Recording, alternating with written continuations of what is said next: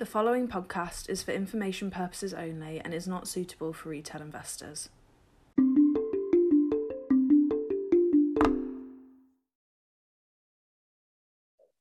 Hello everyone and welcome back. We have today Michael Clough with us, Senior Analyst at Momentum Global Investment Management. Michael today is going to tell us more about bonds, yield curves and the UK. Mike, welcome back. Thanks for having the time to speak with us. Words to you. Well, thanks very much, Lorenzo. Good to speak with you again. And yes, here today to chat a little bit more about inflation, interest rates, particularly so in the UK, where there's been a lot of activity of late. So we'll just try and kind of summarize what we're seeing and thinking there at the moment. But I want to start talking about yield curves, which might not sound overly interesting, but bear with me. So we use yield curves to compare the yields available on similar bonds, but with different maturities. So we can compare the yields available on, say, a 2-year government bond versus a 10-year bond, or even a 15 or 20 or 30-year bond. And in normal times, typically you see the yield curve slope upwards, where longer maturity bonds provide a higher yield than shorter maturity bonds. And when the economy is expanding and growth is coming through and inflation is coming through, you will typically expect higher yields in the future to combat that inflation. Now, another way to think about it is effectively the high yields compensate investors for tying up their capital for longer.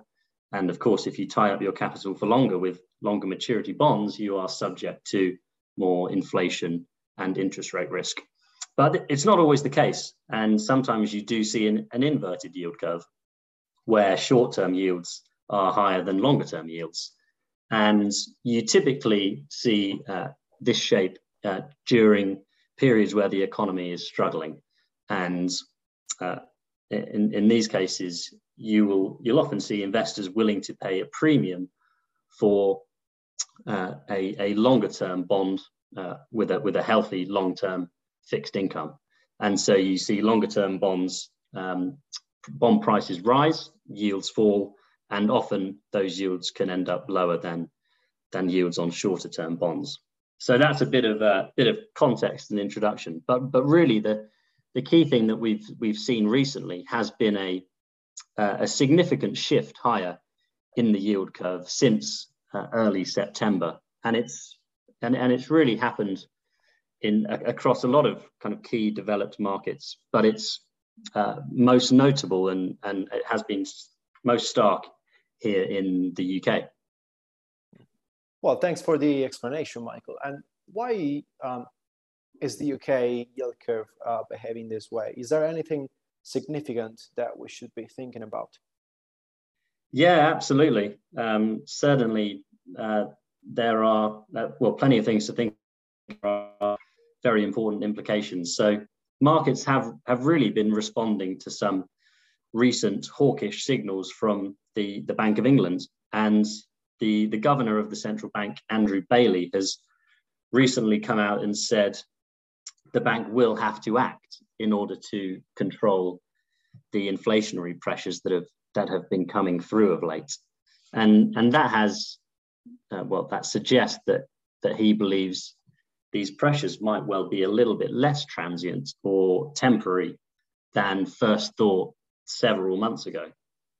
And the comments that he's made sparked quite a sell-off in government debt, which has sent yields higher and hence has moved the yield curve up, as I explained before.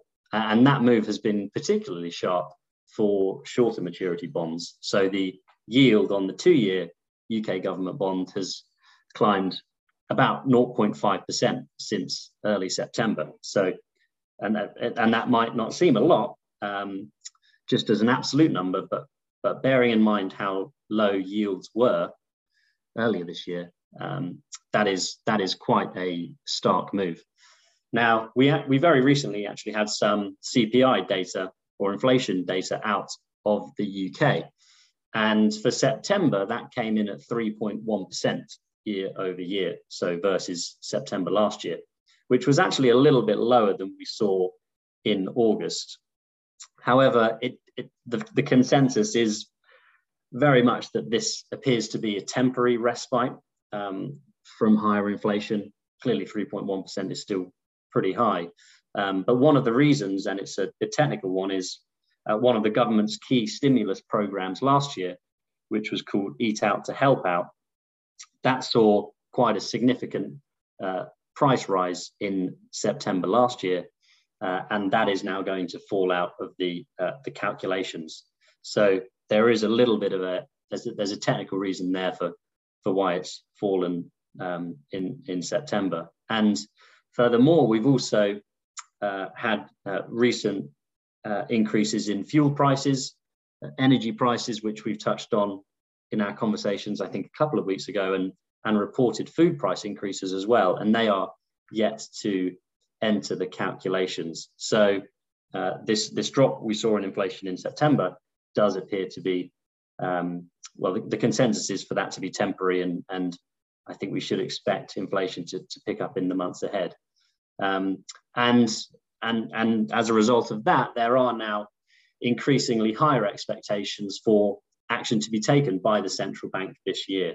And the UK is likely to become one of the first, if not the first, major central bank to raise interest rates following the pandemic. And these potential interest rate rises pose an additional headwind to consumers and to homeowners who have a mortgage, on top of some of the recent energy price increases that we've seen, and also some potentially looming fiscal tightening as well. So plenty to think about, and certainly there's lots of implications from the moves that we've seen recently. Well, thanks, Michael. That's very interesting, and certainly something our investors need to be aware of. It's not just the curve. There is a lot more information encapsulated in that. Well, thank you very much.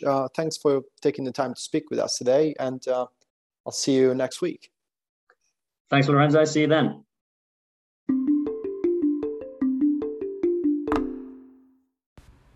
For professional advisors only. The views expressed are those of Momentum Global Investment Management at the time of recording and are subject to change without notice. Momentum Global Investment Management has used all reasonable efforts to ensure the accuracy of the information contained in this communication, but we cannot guarantee the reliability, completeness, or accuracy of the content. This podcast is for information purposes only and does not constitute investment advice or an offer or solicitation to buy or sell. Momentum Global Investment Management, company registration number 3733094, has its registered office at the Rex Building, 62 Queen Street, London, EC4R1EB. Momentum Global Investment Management Limited is authorised and regulated by the Financial Conduct Authority in the United Kingdom and is an authorised financial services provider pursuant to the Financial Advisory and Intermediary Services Act 37 of 2002 in South Africa. Your capital is at risk.